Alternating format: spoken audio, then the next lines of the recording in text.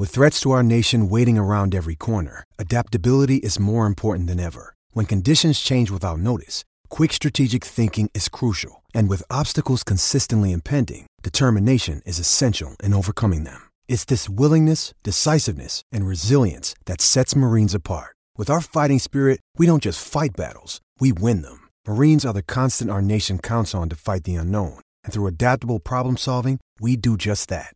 Learn more at marines.com. Lucky Land Casino, asking people, what's the weirdest place you've gotten lucky? Lucky? In line at the deli, I guess? Aha, in my dentist's office. More than once, actually. Do I have to say? Yes, you do. In the car before my kids' PTA meeting. Really? Yes. Excuse me, what's the weirdest place you've gotten lucky? I never win and tell. Well, there you have it. You can get lucky anywhere, playing at LuckyLandSlots.com. Play for free right now. Are you feeling lucky? No purchase necessary. Void where prohibited by law. 18 plus. Terms and conditions apply. See website for details. Okay, round two. Name something that's not boring. A laundry? Ooh, a book club. Computer solitaire, huh?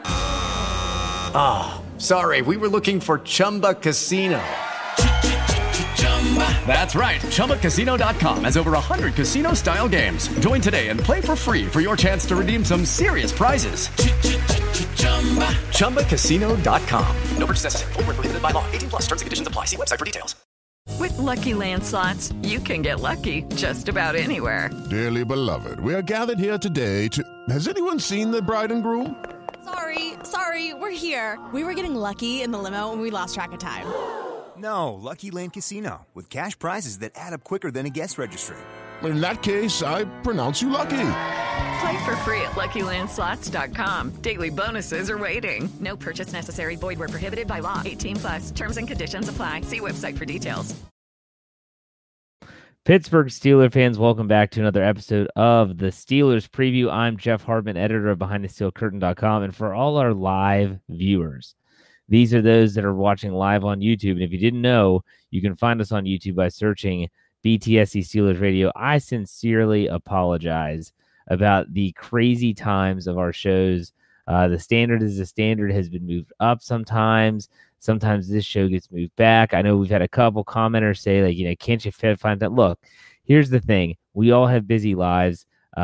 Myself just had a sick child before going on the air. I had to do some cleanup duty as a father. I know that Brian Davis, who's normally my co-host during the show, is dealing with his own family matters, so he won't be joining with us. So understand that there's stuff that goes on. I wish it was more regimented, but life happens. But, he was with us last week, Dave Schofield. He is with us again this week. I think he's going to be a regular on this show for the off season, maybe even during the regular season. Dave, hopefully everyone's healthy in your house. How's everything going? Everything's going okay. Everyone's healthy now. I was dealing with the same thing a couple days ago. So with one of my kids. You better knock on wood. So there you have it. Today's episode is going to be, like I said, on the standard as a standard last night. These shows are going to be maybe a little bit shorter than they would be in the regular season, but that does not mean that it's going to be any less significant. Today's focus is going to be on the offensive line. Last week, we broke down the quarterback position, and a lot of people probably wondering, well, what is there to break down? There was a lot to break down, especially with the depth at the positions.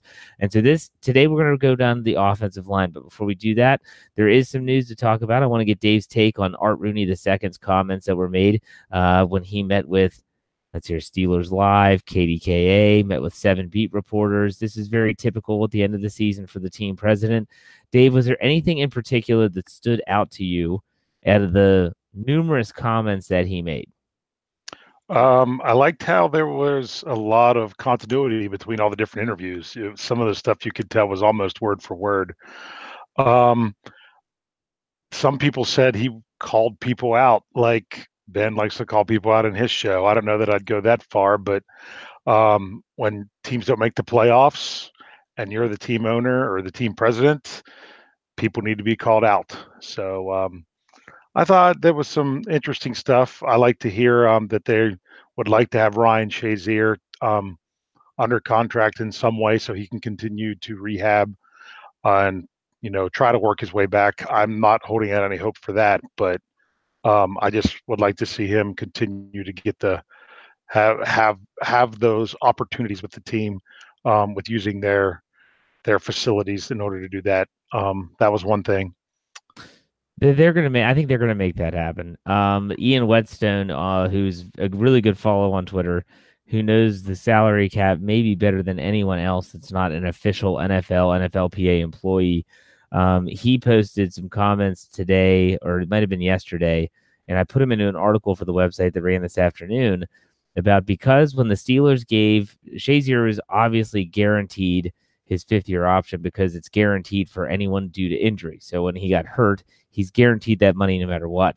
And they gave it to him all up front in the form of a signing bonus. It was a good move on all fronts for the Steelers. Good PR because they're giving him his money up front. He doesn't have to wait for it. So if he needs anything, he can get it. But also because now that they've moved all that money into a signing bonus almost, now they can sign him if they wanted to this year at a league minimum, which I want to say is just over $400,000. They could put him on the PUP list, the physically unable to perform list, and he could still be a member of the team. He's not going to count towards even $1 million on the salary cap, and therefore he'd still be able to use the facilities, be around the team, be that coach / player, if you want to call him that. So I think they'll get it done. If they don't get this done, then I will lose a little bit of faith in how I've always felt and how I've always spoken about how the Steelers do business. When you think about the Steelers, you think about family, whether it's the Rooney family, taking care of one another. I would really hope that they would find a way to make this happen. So, a little bit of tidbit of information there about Ryan Shazier and his contract. But anything else come to? I do have a question about that. I heard something about his contract tolling him and Eli Rogers for this year because they spent so much time on PUP. Yeah, that's something that our BTSC Simon Chester wrote about, and there was a little bit of confusion there when Art Rooney didn't mention that. So it'll be interesting to see what happens if it does get told. It might not even make news. It might just show up on the NFLPA website as moving money from one position to another. So we'll see how it happens, but I fully expect Ryan Shazier to be a part of the Steelers in some way, shape, or form in 2019. And, a lot of people, they're constantly wanting to talk about, well, should Shazier play again? Whatever. I've said this before on multiple platforms. That's not up to me. If completely agree. That's all on what he wants to do. I'm okay if he never wants to play again, and I'm okay if that's his driving force. Exactly. The driving force is the thing. So if that's what's motivating him to get up every day, to hit his rehab hard, this guy was told he had less than a 40% chance of ever walking again. And even Art Rooney II said that he was jogging at the team facility just the other day. My goodness, think about the progress. Now, that does not mean that I wouldn't be really frightened to watch him play football again, because I would be. But at the same time, it's not my life. It's not Dave. Dave is not your life. If that's what he wants to do with his life, then so be it. I think one of the problems we have in our society today is that we're so in touch with everyone that we always want to chime in on what we think we would do. Well, it's not me. It's him. And if he wants to do that, God bless him. I wish him nothing but the best, and hopefully he's wearing black and gold. And if he were to be able to return to form, who wouldn't want Ryan Shazier back on the field? You know what I mean? Oh, exactly. I mean, but there's so much more to life than that. This is kind of near and dear to my heart because it was just a couple weeks ago, would have been 8 years ago, my mom developed an autoimmune disease where she lost the use of her legs and had to learn how to walk again. And she was told she was going to be 6 months in-house rehab, inpatient. But yet she walked up the steps into my house to watch the Super Bowl that year. And that was from January 2nd to the Super Bowl. But when I saw Shazier go on that stage for the draft, the way he walked out there reminded me of, it really brought back the flashbacks of my mom with her going through that. So, and that's been a long process as well, but she's back and walking. She's 71 years old. So the recovery time's a little bit longer, but it's anytime you get that story where someone's told they might not ever walk again, it's an amazing thing whenever you see them doing what they do. Absolutely. And Ryan Shazier has been an inspiration for a lot of people. You don't have to be someone that was had any type of paralysis to be inspired by his story. You don't have to be a Christian and a faith-filled person to be inspired by what he's done. It's just tremendous. I think sometimes fans just need to take it at face value. And that is, here's a young man who was delivered a ridiculous blow. And we're talking about an elite athlete that all of a sudden has lost everything that makes him who he is. And he's working his butt off to get back. And so I am going to Shay leave, as they say, as long as he's still working and even after that. So I just hope that the Steelers do right by him. I'm holding out hope that they do, because if not, like I said, I will lose a lot of faith in what I've always believed is the Steeler way, and that is you take care of your own. I think about what Art Rooney, the Chief, would do. There's no chance he would ever let Ryan Shazier be out on his own in the cold. Dan would not have let that happen. I hope that his son, Art II, will do that as well. So there you have that. Now, one of the things that is news that wasn't mentioned by Art Rooney II, at least not that I saw, Mike Tomlin did tweet about this. One of the few instances that Mike Tomlin does tweet, and that was the loss of Mike Munchak as the Steelers' offensive line coach. And this is fitting considering we're going to be talking about the offensive line in today's episode. It was a lateral move. I mean, that's what it comes down to. He didn't. There were obviously reports that he was given a lot more money to go to Denver, and that had to be a driving force. There's also that he has family in the Denver area in Colorado, grandchildren in that area. Dave, what were your original thoughts when you heard Munchak is leaving, but for the same exact position in Denver? I thought that, that showed that it really was about the family, because he turned down other interviews for head coaching jobs. He was very specific with where he would go. And the fact that he hung around out there to be with his family after the interview just went to show that that's somewhere he'd like to go. I saw some Steeler fans giving a hard time about, oh, wow, does it really matter if his family's there, because he spends so much time in the office and with the team during the season. And when he's not during the season, he can just be out there. But he also has his wife to think about. That's who it's going to be nice for, is for her, that when her husband is spending these long days with the team and long nights and road trips and everything like that, that she'll have other family members around there that she can spend her time with. And when you take that and you add in the fact that they were giving him more money, it probably made the decision pretty easy. And I have a feeling that this wasn't a difficult decision. I mean, he's kind of done the job in Pittsburgh, and sometimes you just want to move on to a new challenge. And maybe that's exactly what it is for him. I know that you talked about you wrote about Shaun Sarrett, who is the new offensive line coach for the Pittsburgh Steelers. He has been an assistant well before Munchak came here. I think since 2012. I think that was like the Sean Cooler era of offensive line work in Pittsburgh. Dave, what do you know about Shaun Sarrett, and should fans be anxious? Should they be excited? What should they expect from this guy? Well, I went on with Brian on Monday night. What was it, Monday? Yeah, with his podcast as well to talk about him a little bit. Apparently, I've been, according to Missy Matthews, the Steelers reporter, we've been saying his name wrong. It's Sarrett, which I think is kind of ridiculous for someone from Beckley, West Virginia, that has to sound like they're French. But we'll go with that. So we'll say Sarrett. Yeah, he's a guy that Art Rooney did speak about this on the Steelers live version of the interview. He mentioned about that, and he said he was going to get an opportunity somewhere else, if not with the Steelers. So this is his opportunity. I think he's very well respected from what I understand within the locker room already. He did this job in 2013, but never had the title. That was the year. What was it? What was the guy's name that was the coach for one season? Shoot. I should know this, but I can't think of it. Bicknell? Maybe something like that. You're onto something, yeah. He was in for 1 year, and they took they took responsibilities away from him halfway through the season. They wouldn't fire him during the season, but they stripped his responsibilities, and they had Surratt doing that instead.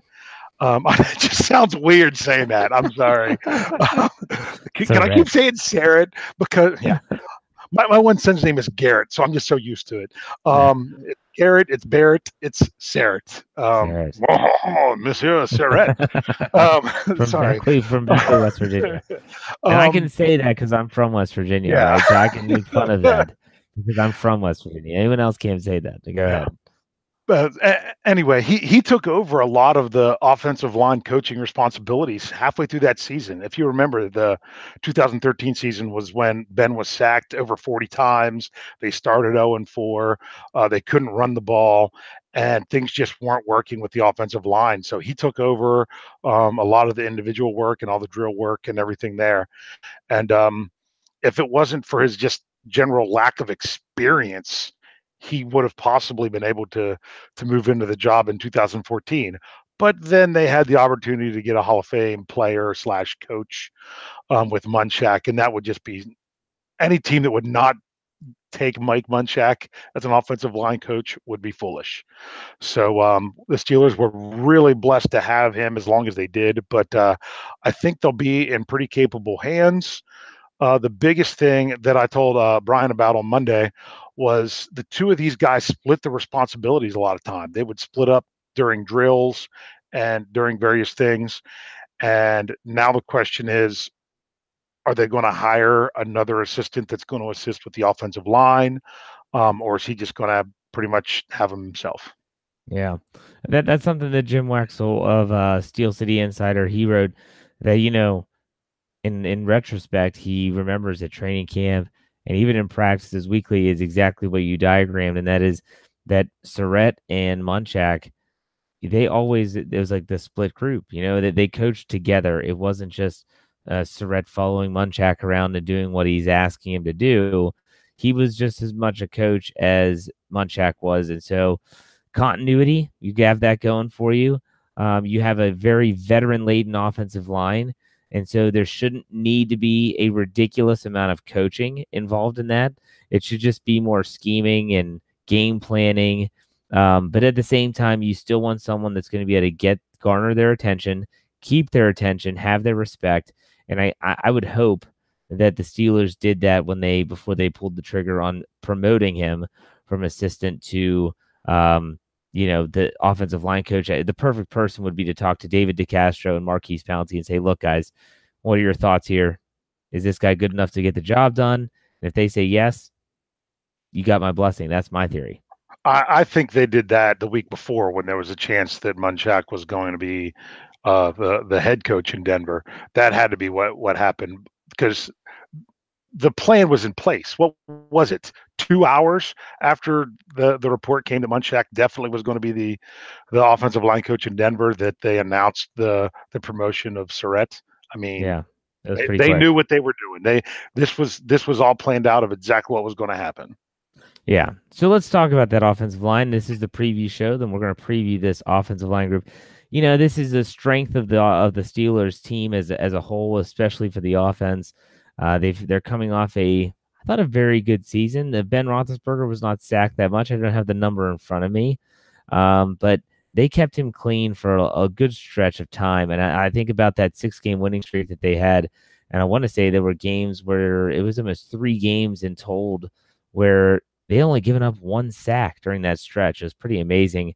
And so you might have some turnover there now outside of Munchak. Let's talk about some of that turnover. The offensive line heading into 2018 obviously was Alejandro Villanueva, Ramon Foster, Marquise Pouncey, David DeCastro, and Marcus Gilbert. Very well known, very good, been together for a long time. Might see some new faces now. So Ramon Foster is set to be a free agent this offseason. And Marcus Gilbert has missed more games than he's played in the last 2 years. So my question for you, because everyone else is under contract, Villanueva got his deal last year. DeCastro got his 2 years ago. Marquise Pouncey got his I think 3 or 4. He's still under contract as well.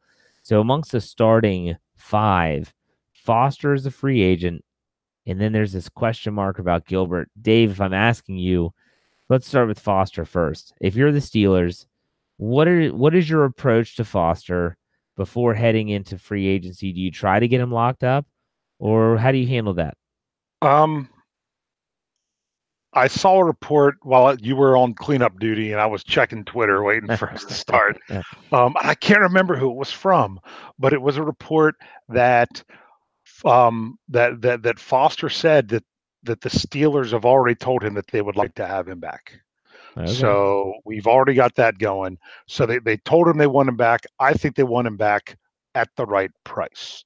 So I've heard you say this several times, and I completely agree. You got to get him back at the right price. You can tell him, this is what we would like to pay you.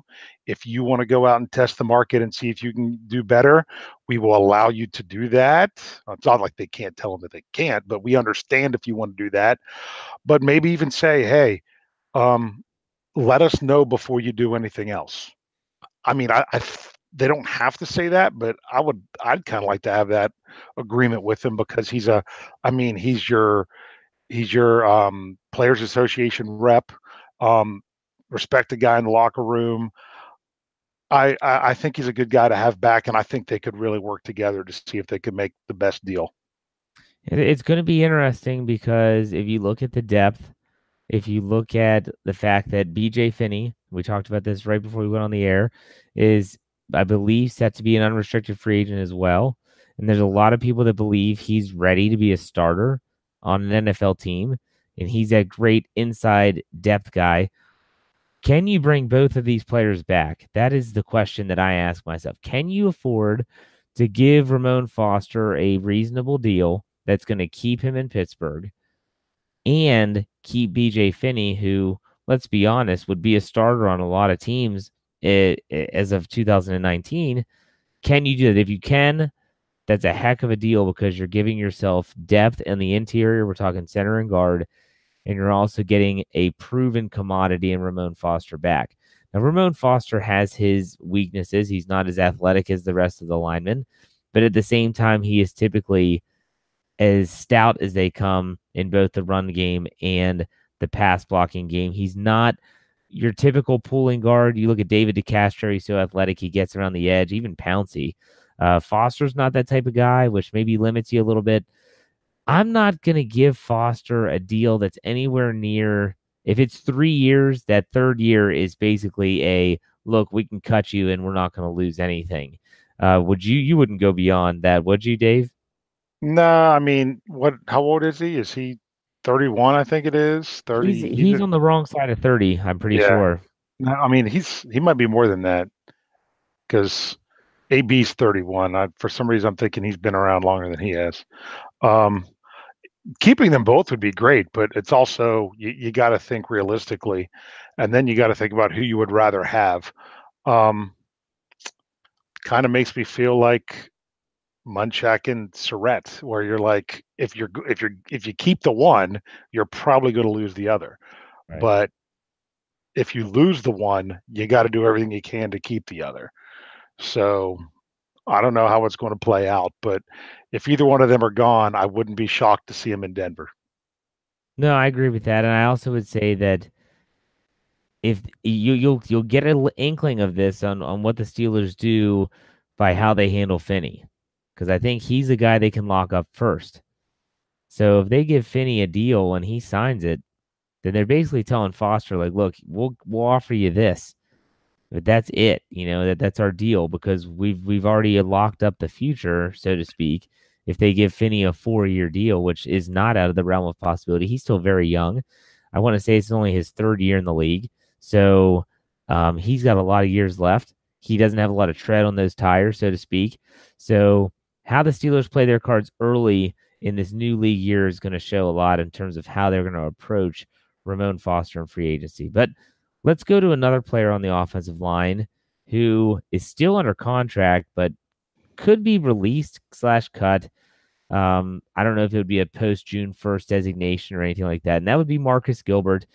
Gilbert, as I said earlier, has missed more games than he's played in the last 2 years, whether it was the knee injury this year, the suspension last year. He's had other ailments that have kept him off the field. Dave, you're the general manager. You're Kevin Colbert. What are you doing with Marcus Gilbert? Well, I don't like, we said before we went on the air, I think there's hardly any dead money that goes along with him if you were to just release him outright. So you just got to decide if you really want to even pay him the money. You're either got to pay him to be there or just say, you know what, we have other options that are just as good, less expensive, and we can go with it. About the time they cut Gilbert is when you have a season where half your offensive line goes down due to injury.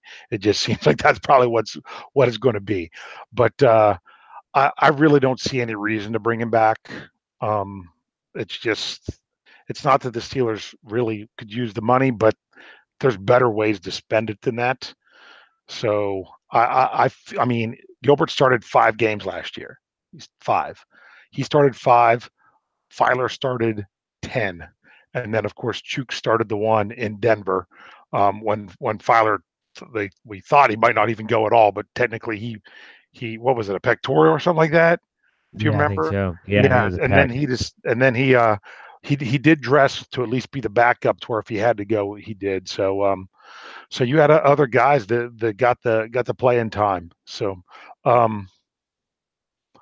if I was a general manager, I would probably let him go. But I'm not going to be upset if they don't. Well, the thing is too is that the Steelers have a lot of depth at tackle. A lot of depth at tackle. I mean, you think about it. You have Matt Filer, who has now proven himself as a potential starter, a capable player. And remember, he wasn't even a tackle. He started off as a guard. There's still people that say he's better suited at guard than he is a tackle, but still, he got the job done against some really good defenses. You have Chooks that you mentioned, the rookie out of Western Michigan, who everyone's like, he's so raw. He has a ton of potential. I'll never forget the people that are draft experts that said, if this guy played at Alabama, he'd have been a first-round pick because he has everything that you're looking for in a tackle with the size, the length, the reach, the speed, and so raw. He was purely raw. Yeah, well, he looked pretty polished now. Granted, they did give him a ton of help in Denver. Von Miller, rightfully so. You got to give anybody help against Von Miller. I mean, come on. Yeah, there was a tight end over him. There were chips headed his way all the time. They were definitely sliding pass pro to him, but still, nonetheless, Chooks has a bright future, I think, in the NFL. And then you have Gerald Hawkins. He's kind of like the wild card. Yep. If you take Hawkins out, let's say he's still disappointing, because he's entering this will be his correct me if I'm wrong, this will be his 4th year. Pretty sure it's his 4th. Yeah. Now last year it ended early with a quadricep tear in off-season workouts. Season 1 was gone altogether. Season 1 was a shoulder, but he was really impressing people in season 1. So season 2 took a step backwards, wasn't as impressed with him. And then season 3 ended. So this season is going to be huge for him. If the Steelers have an inkling that he is in good shape, that he's been working hard, that he is working on his craft, then they could have the depth to say to Marcus Gilbert, you're gone. But if Hawkins is not at that level, if he's not getting that job done, and there's a potential that he is not going to be on the team next year, well, now you're not as deep as you once thought, because Alejandro Villanueva, who's under contract, I thought he had I thought that, people were kind of ticked off that certain people didn't make the Pro Bowl. I thought Villanueva was more than deserving of the Pro Bowl nod this year. No one talked about him because he didn't make a lot of mistakes after a really shaky 2018 year, in my opinion. I thought he rebounded really, really well. So it all depends. If I'm the general manager, if I like what I see with Hawkins, then you know what? I can part ways with Marcus Gilbert. We can go into 2019 with a little competition. See who gets that right tackle spot. Is it Filer? Is it Okorafor? Is it Hawkins? Who's going to be the swing tackle? If is whoever loses that battle is going to be the swing tackle after that. So it's a good problem to have. You know what I mean? Exactly. And I think if Gilbert goes, it's going to be more, exactly like you said, it's going to be more of a statement about what they feel about Hawkins. Yeah. If you see Gilbert still stick around, it's because they're still not sure there. But let's say the Steelers lose Gilbert, Foster, and Finney. Oh boy. Then who's your starting five? You go. If you lose Foster, honestly, and Finney, you might have to Filer a guard. Exactly. You move Filer to guard, and you have Chooks at tackle. And now you're super thin. You're super thin. Then there goes your depth. Or your tackle ends up being second or third level free agent, or something like that. Or that's who your backup is, because you would need to have someone else at guard than if you lost both Foster and Finney. That's why you can't lose them both. You can't lose them both. You need to have the depth. But then again, you got to get guys playing time because they're happy. Here you go. Quick question. Sure. 2 players on the Steelers this season played 100% of the snaps on offense. Nobody played 100% of the snaps on defense. 2 players played 100% of the snaps, all 1,116 snaps on offense. And they were? Alejandro Villanueva is one. That is correct. And, gosh, you have those garbage time games where they pull guys out. Let me think. It wasn't Foster, was it? It was Foster. It was Foster. It has 2 of them next to each other. It was either Foster or DeCastro. But DeCastro missed 2 games because of injury. Remember, Finney started 2 games for DeCastro this year. That's right. Good memory. Yep. Forgot about that. Okay. All right. Yeah. All right. Good. There you go. Yep. And what I think is ironic, if you look at the total snaps played for the team, this is just something I stumbled across seeing that these guys played 100% of the snaps, was the 2 of them also played 73 special team snaps. So that gives 1,000, I have it written down here, 1,189 snaps, which was the exact same number of snaps as Terrell Edmunds. All 3 of them led the team because of a lot of defense. Yeah, Terrell Edmunds was the Iron. Teams. He was the Iron Man for the defense, wasn't he? Played the most snaps defensively. Second most snaps defensively, because Sean Davis, even though he missed the last game, Sean Davis only missed, I think, 6 snaps going into the last game, and then he missed the last game. So Edmunds was second. So he wasn't, because remember, he didn't play much the very first game of the season. Right. But when you add on all the special team snaps that he played, that's what helped him to catch up to everyone. So I just thought it was ironic that it was the exact same number of snaps. Yeah. From someone coming from defense and offense and all that together. So all 3 of them tied.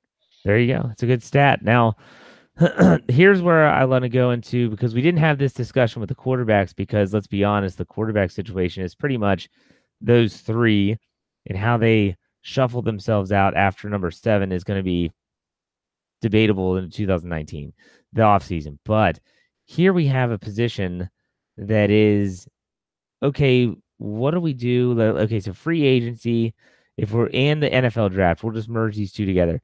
If there's a position that we're looking to add, where is it along this offensive line? 100% depends on who they lose.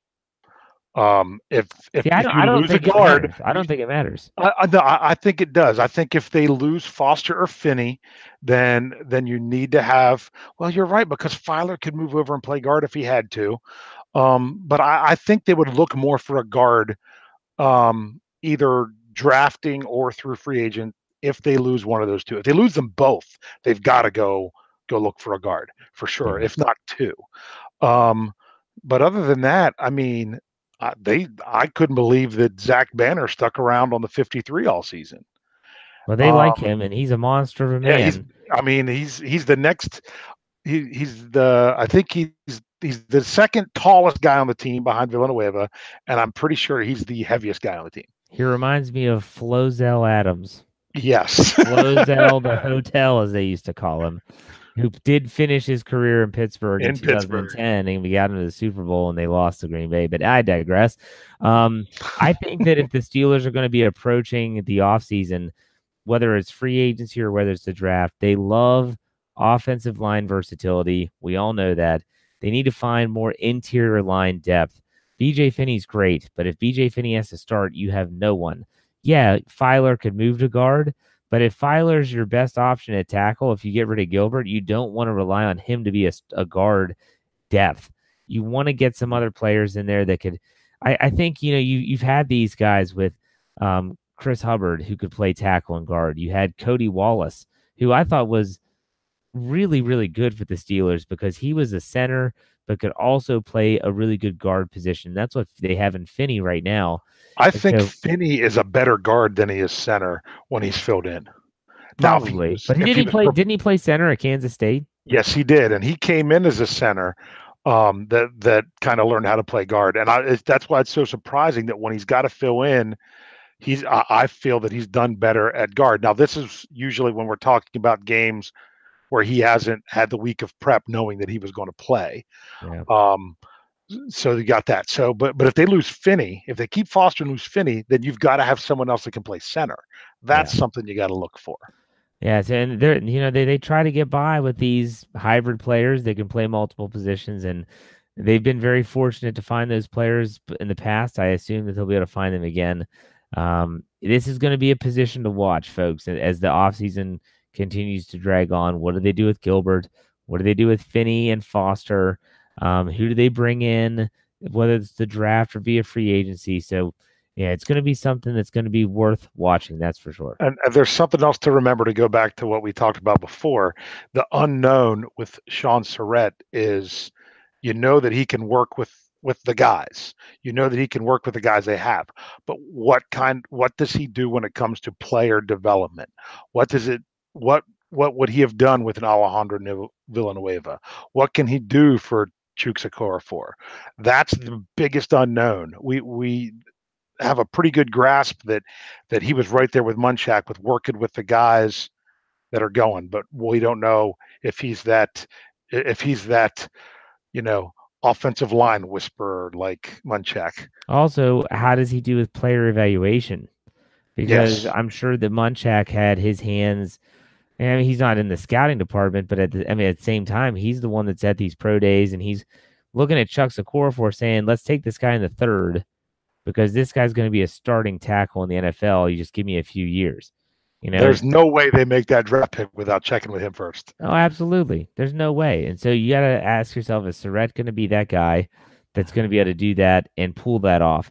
And only time will tell, but we'll see. For all we know, maybe Sarrett was the guy who saw Chuks instead. We don't know. You never know. I mean, he might have been the one that said, "Hey, Munch, check out this guy. I think we could do something with him." Absolutely. There's so many things that happen behind closed doors that we'll never know. I wish I did know because I find these stories absolutely fascinating. Come on, Jeff, you got to get better at finding out this kind of stuff for us. I got to figure something out. You got to have these connections. I got to figure something out because, I think draft day stories are some of the best stories. When you talk about these phone calls that happen, the wheeling and dealing, and hey, we'll give you this for that, and next thing you know, bam, it's just incredible. I don't care what team it is. What I thought the story about Patrick Mahomes when the Chiefs traded up to get him. There was the story of Andy Reid called Mr. Hunt into his office and said, "We got to get this guy now." I think that's just really cool. It's like a movie, and I love that stuff, and it's cinematic and it's awesome. So, hey, there you go. There's your preview for the offensive line. There's a lot of question marks. It could be status quo. They could keep Marcus Gilbert. They could find a way to sign both Foster and Finney. And next thing you know, here we are with the same depth chart going into 2019. That would be a good thing. Yeah, it would be, and you never know. So, got a couple quick stats for you with the line. Go for it. I'd fed these off to Brian, so you might have seen them already on the website because he put them in an article already. But the Steelers' offensive line gave up a sack every 28.7 pass attempts. That was second best in the league, only to the Colts. The Steelers' offensive line only had 19 penalties on the season. That was second best to New Orleans, who only had 15. So that's a couple good measuring points for the line. They were ranked overall number one by Pro Football Focus. They were second in passing and 14th in rushing offensive line, but that gave them the number one overall. Wow, there you go. It was a good year for the offensive line, and for them to have. And you only gave them a B. You gave them a B. I did. I did because I did not because of pass protection, For as much as the Steelers threw the ball, Ben Roethlisberger was kept pretty clean. What, 24 sacks, I think it was? Yeah. I mean, how many times did he throw the football? I mean, my goodness. A lot. 600 and something. Yes. Yeah. So when you look at it that way, that's a tremendous. But I just felt that they and I wish they had committed to it, because it's not all on the offensive line. I understand it, but you just got to impose your will sometimes. And I just always think back to that Oakland game. You had the worst rushing defense in the NFL, and you can't run the football. I don't care if it's Jalen Samuels or not. You have to be able to run the football in those situations. And a lot of that comes down to offensive play calling. I understand that, but they just couldn't. No, they look uninspired that game. They just, I mean, when you go out there, you just watch the line of scrimmage during the game. You can tell. And the offensive line just didn't. Some days you just don't have it as a group, and they did not have it that day. Well, and that's what they got to be. There you go. Yeah. And oh, hold on, there was something else I was going to say. Oh, another thing to measure that. How many rushes do you think James Conner had last year that went for negative yardage? Wow. I'm going to guess it's a single digit. No, it's a double digit. Really? Yeah. I'll say 12. He had 18. 18. Which actually isn't that bad, because the year before Le'Veon Bell had 27. So, well, his pitter pattering in the backfield didn't always work out. Exactly, but 18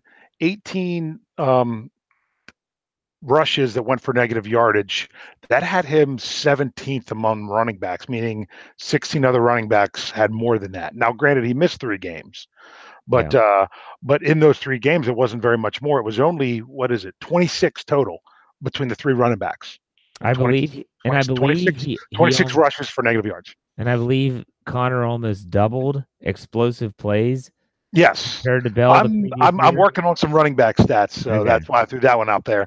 I didn't want to get into that because we'll talk about running backs another time. Yeah, but I think it was like rushes for over. But to me, a tackle for loss, a lot of time that's on the offensive line. Someone didn't block someone, or someone couldn't pick up something, or they just sent. Sometimes it's not always on the offensive line. Sometimes they put more guys in an area than what you can block. That happens sometimes. They picked the perfect defensive call for what you were doing.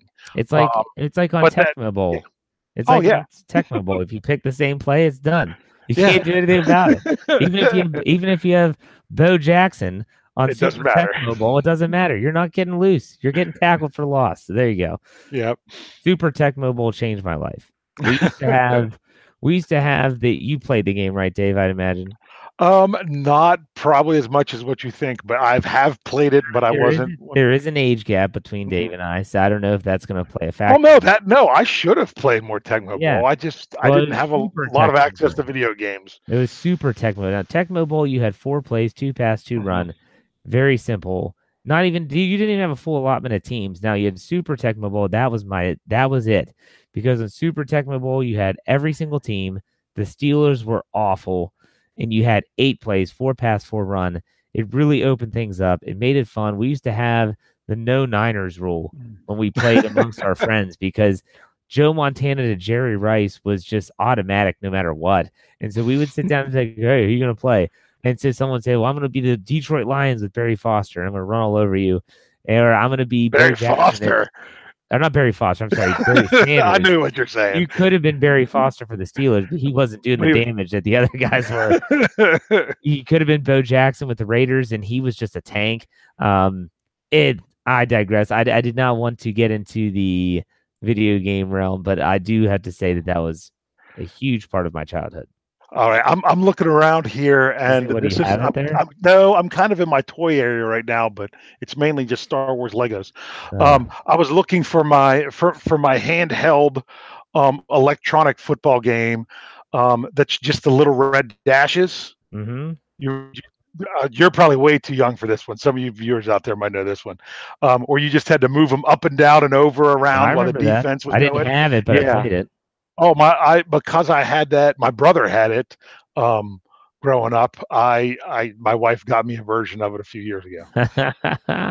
No, man, I mean, I can think of it when it comes to video games as a kid.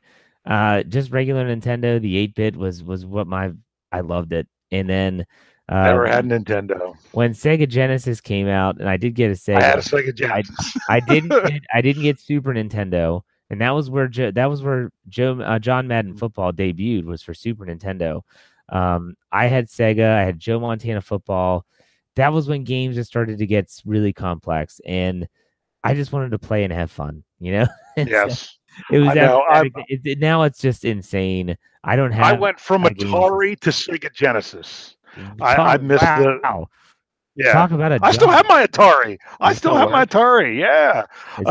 The problem is finding joysticks and paddles that can work. You buy them off of eBay, and people say, I don't know if they work or not. You buy them for $2, and they don't. Well, but there's a place in town, we'll talk off the air, that sells stuff like that. So maybe you can. There's a couple places around that does that, but yeah, I don't know that I really want to get into it that much, because actually right now I'm looking over because I'm down in my what I call, it's our family room, but it's what I call the fun room, because we got Star Wars Legos, I got a Steelers wall, I got all kinds of stuff. I got my big bad helmet behind me that I wear to games. But I currently have my Nintendo 64 hooked up down here with the old school Mario Kart. But that's when I started. GoldenEye. You gotta have GoldenEye. Everyone loved GoldenEye. I'm honestly, I'm not a first person shooter guy. I'm not a first person. But I wasn't. I only like GoldenEye when you're playing with friends. You had the 4-persons player. You had the screen all split up. You try to cheat by looking at other people's screens where they were. That was where it was at for me. Yeah, everyone was into that. I was not. Mario Kart is that's still a good one I got now. So did you enjoy the Hayward versus Tuitt Mario Kart series that they did on Twitter this year? Did you see that at all? I did not. No, it was like every week. Yeah, I missed that. Where was that? I follow Hayward on Twitter. I never saw that one time. It was the Steelers' official account. I follow them on Twitter as well. Yeah, I never saw that. They recorded those two. They would play. Sure, it was Twitter, because I don't do like Instagram or anything like that. I don't know. Not Instagram. It was Twitter, and they did like 3 games, and Hayward beat him every time. Yeah. See, well, and my big game on the Sega Genesis was NHL '97. I think it was NHL '97 with Van Beesbrook was on the cover of that one. NHLPA '93. That was when the Players Association controlled the game, and that was '93. Wow. I had every other year for some reason. Don't ask me why. NHLPA '93, NHL '95, NHL '97 with Van Beesbrook on the cover, which was a phenomenal game. I would be the Penguins every time. I'd play a season. I was the Penguins. Yeah, I played an entire season. Yes. I put Tomas Sandstrom in as a defender, so I could just bring him up the ice and have his killer slap shot, just sink goals. Now, I still remember how you score, because every single NHL game for Sega had a way that you could score every time. And I'll never forget, it was either 95 or 97. Well, you just have to be good enough to do it. So it was either 95 or 97. If you got the puck on the wing and you approach the goalie from that left dot or right dot, deke to the center, and then shoot back, goal every time. Oh, okay. Yeah. I thought you meant like some... No. I thought you meant like some cheat. I'm like, oh no, that was my shot right there, man. That's what I would do. We're not talking about go down, Contra. We're not talking across, boom, in. Yep. We're not talking about the Contra code, up, down, left, right, select, start, B, not that thing. We're talking about, so I would be Mario Lemieux, and I would literally pass the puck around until Mario got the puck, and then I would go down and score, because he was my favorite. He still is my favorite. He's the greatest hockey player I'll ever watch play live, and I've seen Sidney Crosby multiple times, but there's no one better than Le Magnifique in number 66. But there's our video game. I was going to say, you do realize there are 2 football games this weekend we could be talking about? We're getting there now, but we got a little sidetracked. That's okay. I'm trying to check out the live feed right now to see if anyone's yelling at us. Like, come on, guys. They're all leaving is what they're doing. Actually, someone, who was it that said that some people were talking about having a Nintendo 64. What's that, a Bailey's Home Arcade? I don't know what that is. I don't know. That's it. The thing is, man, it all automatic threes from the corner on Double Dribble for NES. Double Dribble. That was like Blades of Steel. Remember Blades of Steel? Blades of Steel. Fling at the very beginning. And then Sega, you had a Sega. Did you have NBA Jam? That is that the 2-on-2? Yes, that was such a good No, game. forget that. I didn't have that for Sega. I would play that there was a pizza place that had that in the arcade. We had that. That place was great. Sega. He's eating up. He's on fire. He's on fire. I still say that all the time. Oh yeah, Charlotte Hornets, Larry Johnson, Alonzo Mourning. That was always the Seattle Supersonics with Sean Kemp and Detlef Schrempf. Thank you very much. Really? Yes. Well, every once in a while, I'd go to the pathetic Dallas Mavericks because they had Mike Isolino, whose uncle was my driver's ed teacher. Or hey, I used to like playing because everyone could play with Jordan, and I want to say it might have been Horace Grant. Actually, was his I think you're right. I remember seeing the rec specs. He wore the rec specs on the game, but I would always play with the Utah Jazz. Karl Malone and John Stockton were a great duo. Oh, then you had was it Chris Mullin and Golden State? I mean, you could just play with him and just shoot from half court. I'm telling you that was when the NBA was fun to watch, and I don't watch anymore. No, me neither. So, anyways, we have games this weekend. Let's talk about games this weekend. Let's do it. Let's talk about Brian's going to be upset that he missed the old school video game talk. I don't know. Yeah, I don't know. He's a nerd, but I don't know if he's a video game nerd. I don't know. I'm not a video game nerd, but I do it when I can. I guess looking back, I was. I did get Nintendo Power when I was a kid, and I loved playing video games. And I just love our Wii. I like Wii golf. I could do that all day. Actually swinging the club. I like real golf, but that's okay. Yes, you can't always go out and play real golf when it's raining. I wish. I would. In the snow. Okay. Okay. So this Sunday. do you have the spreads or anything? I heard them today. I was listening to Mad Dog Russo on my way home. Yeah, I'm one of those weird guys that likes Christopher Russo. And so 3 for the home team for both is what I got on Yahoo. Right, 3.5. I heard might be the spread against the Patriots, so there might be a hook here or there. But we'll just say straight up 3 on both games. So we're starting off first game. I want to say it's around what time is that? 3:05. NFC, Los Angeles Rams at the New Orleans Saints. How do you see this game playing out? Who are you taking straight up, and would they cover the spread? I'm going to say it's a push because I'm going to go with the Saints by 3, just because that's the hard bet. So to actually have happen, so I'll go with that one. I see. I think the Saints will start faster than they did last week. I don't think they're going to be playing from behind. I think it's going to be more of the Saints are going to be. You're the second half of the game. You're going to see the Saints running the ball. You're going to see the Rams chucking the ball. But I mean, it's the championship games. Nothing would shock me. Here's a good question for you, Jeff. Something I've looked up before. When's the last time a visiting team won either of the championship games? A visiting team? Well, we know it happened in 2005. I'm pretty sure it happened before that because the Giants did the same. Last time a visiting team, I'm trying to think if it happened last year. No, not the AFC. It was last year, wasn't it? The NFC? The Eagles didn't host. No, the Eagles were the 1 seed. Remember, they limped in because they lost. Oh, they were the Dogs. You're right. Yeah. They were the Dogs. They were the 1 seed, but the underdogs. It wasn't the Giants, was it? No, it was. Here. I'll give you a hint.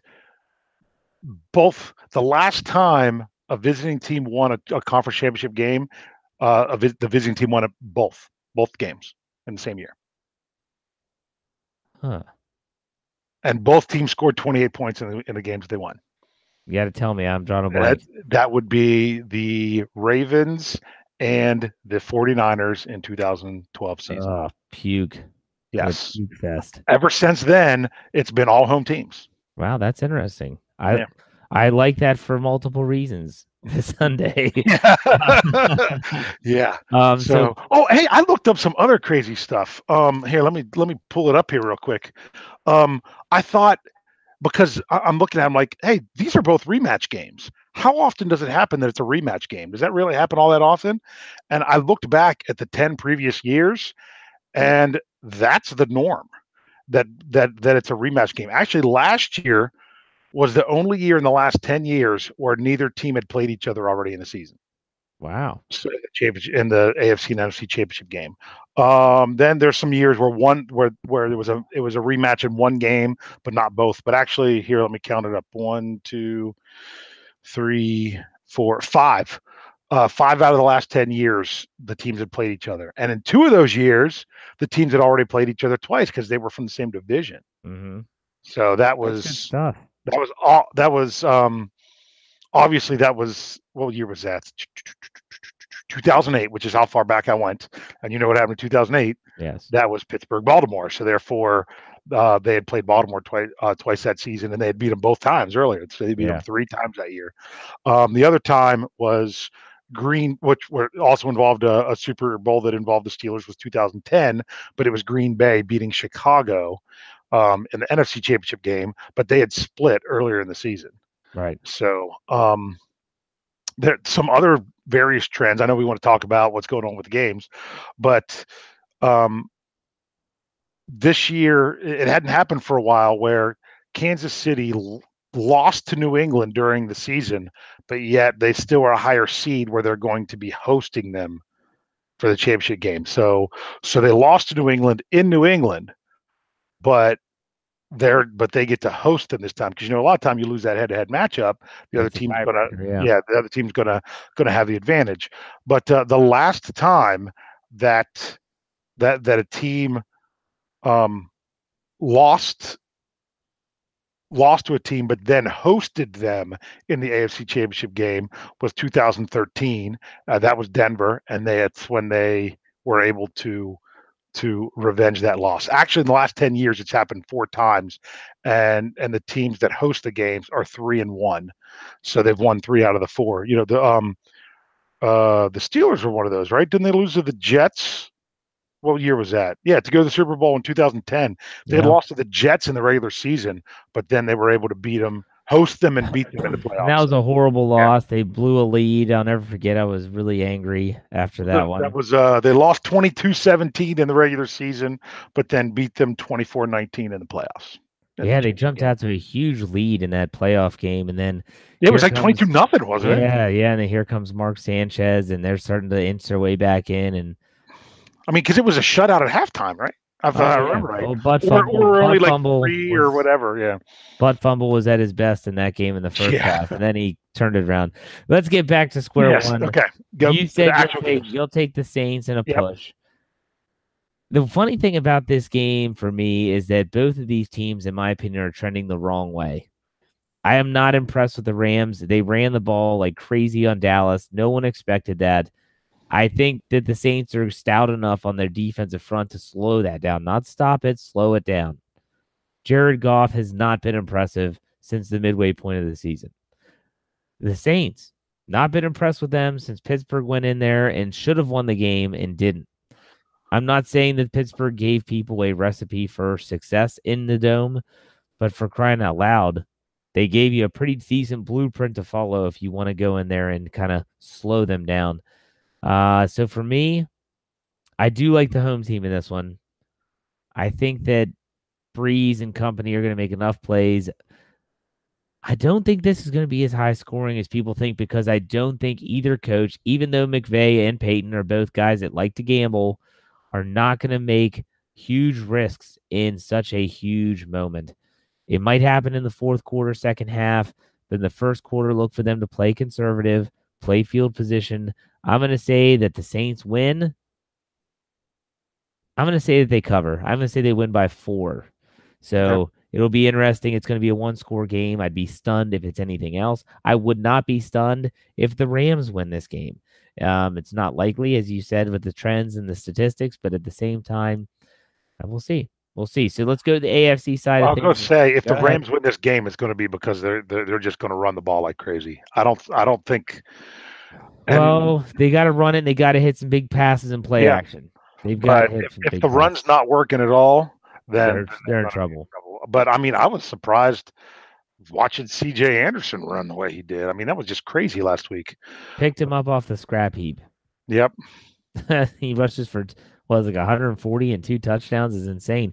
The only guy that had a better day was Sony Michel, and thank goodness I had him in my FanDuel lineup. But anyway, I was going to say 0.38, Jeff. That was the magic number. Yeah, you beat me by 0.38. You know, the funny thing is, if Alshon Jeffrey catches that pass and he was my receiver, I win that league. Now I still won money. I'm not complaining. I've won a lot of money there. I've come out on the plus side of our league, but I'll say this: if Alshon Jeffrey catches that pass, I win the game. I win. I'm still watching like, you got to be kidding me. You got to be oh my gosh. Anyways, the excitement that is FanDuel for me is only beaten by watching the Steelers. Like I get so excited. I sit there, my wife will watch the games with me, and I'll be like, yes, FanDuel. And she's like, oh, there he goes again. Okay, so let's swing over to the AFC side of things. We have the New England Patriots going to Arrowhead to play the Kansas City Chiefs. This is a huge game for the Chiefs. Everyone hates the Patriots. That's not debated by anyone. This is a tough one to pick, though, for me. Here's why. And I'm not going to give you my prediction. I'll let you do that first. But everyone was so amazed by the New England Patriots last week against the Chargers. Well, guess what? They had an extra week to prepare. Bill Belichick is a good football coach. He has a sordid past. He does some stuff that's very sketchy. His team does stuff that's very sketchy, but if you give him an extra week to prepare for an opponent, it's going to look like it did last week. That's just the nature of the beast. And they've always had a bye. I can't remember the last time they didn't have a bye because they play in the worst division in football. So I don't take last week's game as a sign that they are back, that they're better than ever. I take it as they had an extra week to prepare. They're fresh. This is going to be more telling for me. How do you see this game playing out, Dave? I see this playing out. I want to see Mahomes just do his thing. I like that it doesn't matter who's back there. They can run the ball. Sammy Watkins is back. That helps. Tyreek Hill, you just get him the ball. Kelsey is Gronk of 4 years ago, in my opinion. Kansas City's got everything going for him. So I'll go with the Patriots. I was waiting for the but. Yeah, but well, honestly, it's just like the last pick. Which quarterback do you have more confidence in? I have more confidence in Drew Brees than I do Jared Goff. And although I think Mahomes is a fantastic quarterback, I mean, who's going to bet against Tom Brady in January? They just don't do that. So he's got the experience factor there. I'm just going to have to go with the Patriots because I don't want to. I want them to lose. But every time I want them to lose or think they're going to lose, they win. I'll tell you who's going to bet against them. This guy. I think the Kansas City Chiefs at home, the Patriots in the playoffs are not as strong away from Foxborough and Gillette Stadium as they are on the road. I don't think they've ever punched their ticket to a Super Bowl away from Foxborough. I think you're correct. So that plays. What's that? Who was that? Where Brady came in for Bledsoe, Bledsoe came back for Brady. That was in Pittsburgh. Yeah. But that was 2001. Yeah, I don't think they've done that. That's the last time. Yeah. So for me, I think that's a huge factor in this. Is that this year the Brady and the Patriots away from Foxborough have not been good. Period. They have not been good away from home. At home, I think they might be undefeated at Foxborough this year. Away from home, not nearly as good. I think Patrick Mahomes is arrogant enough, not cocky, arrogant. He's confident enough in his abilities that he's not going to be scared when he goes out there. And he's going to sling that freaking rock around. He might throw it left-handed, underhanded, sidearm, behind his back. Who knows? He's going to make the plays. I think the Chiefs' defense is good enough, to slow down the Patriots. And you know what? People forget that the Chiefs tied the Steelers for 52 sacks, which was the most in the NFL this year. They can get after the passer. And if you can get in Tom Brady's face, we saw what happened in Pittsburgh. You can do it. It's possible. You got to fluster him early, take him out of the pocket. They can do it. I think the Chiefs win, and the Chiefs win, and man, at 3 points. They're giving 3. They're giving the Patriots 3. I'll take the Chiefs straight up, but the Patriots getting points. There you have it. I'll even give you the 3.5. I'll give you the hook. Give me the hook. Okay. Then I'm definitely taking the Patriots getting the points. I think it's going to be another close game. I think we're going to be in for a really good day of football on Sunday. And so you would have Breeze and Brady as the Super Bowl headline. I have Breeze and Mahomes, although I do think it would be cool. My ideal matchup would be to have the Rams and the Chiefs, get the 2 young guns in there, get a lot of fresh blood, you know. You get Todd Gurley out there, you know, get these guys that don't get a lot of exposure typically because of their markets. And I know LA is LA, but LA is not LA in the NFL, if you know what I mean. Oh, yeah. You know, you're going to make me look up a stat now because I just got to thinking of it. When's the last time a team with a top 5 salary running back won the Super Bowl? A top 5 salary running back? Yeah. Won the Super Bowl or got to the Super Bowl? Won the Super Bowl. Mm. Yeah. I don't know. I'm going to have to go back and look it up. I'm trying to think if Brandon Jacobs was a very highly paid running back when they won with the Giants. I mean, if he was, he didn't. If he was a top 5 paid running back, he shouldn't have been. Well, but you got to think last year, even, I mean, for crying out loud, outside of Le'Veon Bell, LaShawn McCoy was the highest paid running back by a year. Would Jay Ajayi have been up there? I mean, he was the running back for the Eagles. I don't know. Yeah, that's interesting. Yeah, that's interesting. So I'll tell you what. Thought this was a good show. I mean, we got a lot accomplished. We definitely dissected the Steelers' offensive line, their depth, and where they should maybe approach getting some new blood, whether it's through the draft or free agency. We talked a lot about video games, which who doesn't? Don't forget about the video games. You know what? I cannot speak for everyone, but I listen to a lot of sports talk radio. I drive 45 minutes one way to work. Okay, so I have XM radio in my car. And I listen to Mad Dog Sports Radio as my primary station, but I'll also go over to Fox Sports Radio. I don't listen to a lot of ESPN radio. I just think they're not very good. But my favorite guy ever is Dan Patrick, and he is on XM. I listen to him in podcast form. And one of the things I love about Dan Patrick is they don't always just talk about sports. They'll talk about some of the most off-the-wall stuff, and it's hysterical, and it keeps your attention. And so maybe there's some listeners out there that enjoyed the little segment on Sega Genesis and Nintendo NES games.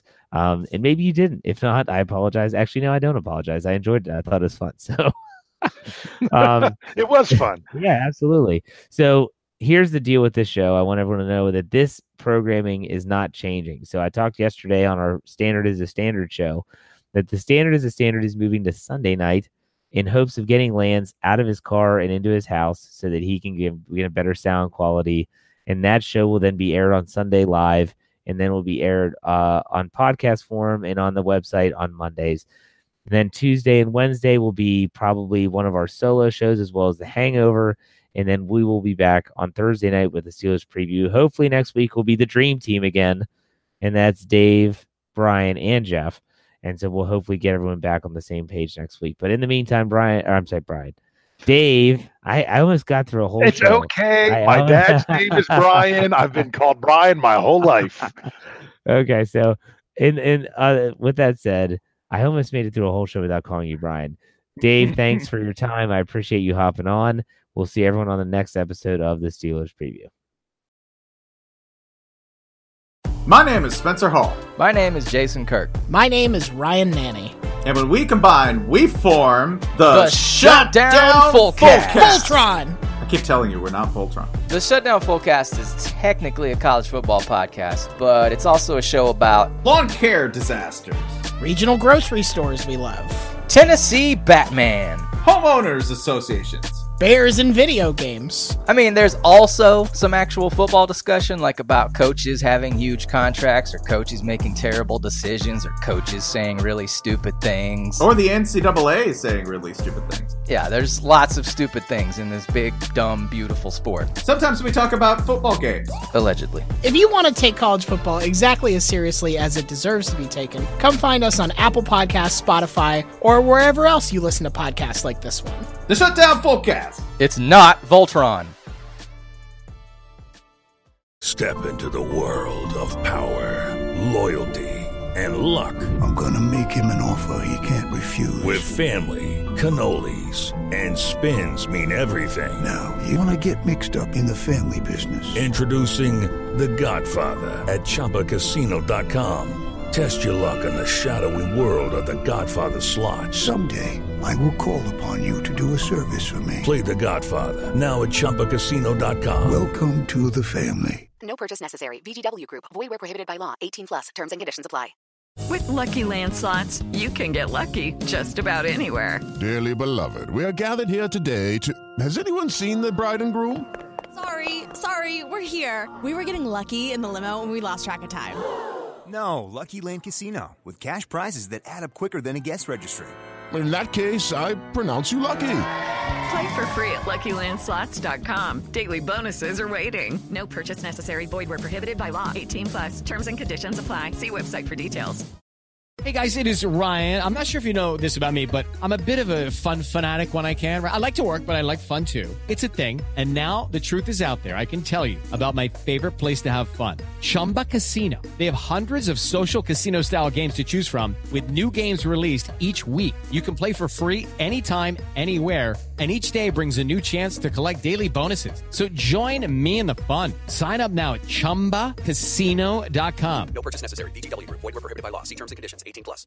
Hello, it is Ryan, and I was on a flight the other day playing one of my favorite social spin slot games on ChumbaCasino.com. I looked over at the person sitting next to me, and you know what they were doing? They were also playing Chumba Casino. Coincidence? I think not. Everybody's loving having fun with it. Chumba Casino is home to hundreds of casino-style games that you can play for free anytime, anywhere, even at 30,000 feet. So sign up now at ChumbaCasino.com to claim your free welcome bonus. That's ChumbaCasino.com and live the Chumba life. No purchase necessary. VGW Group. Void where prohibited by law. See terms and conditions. 18+.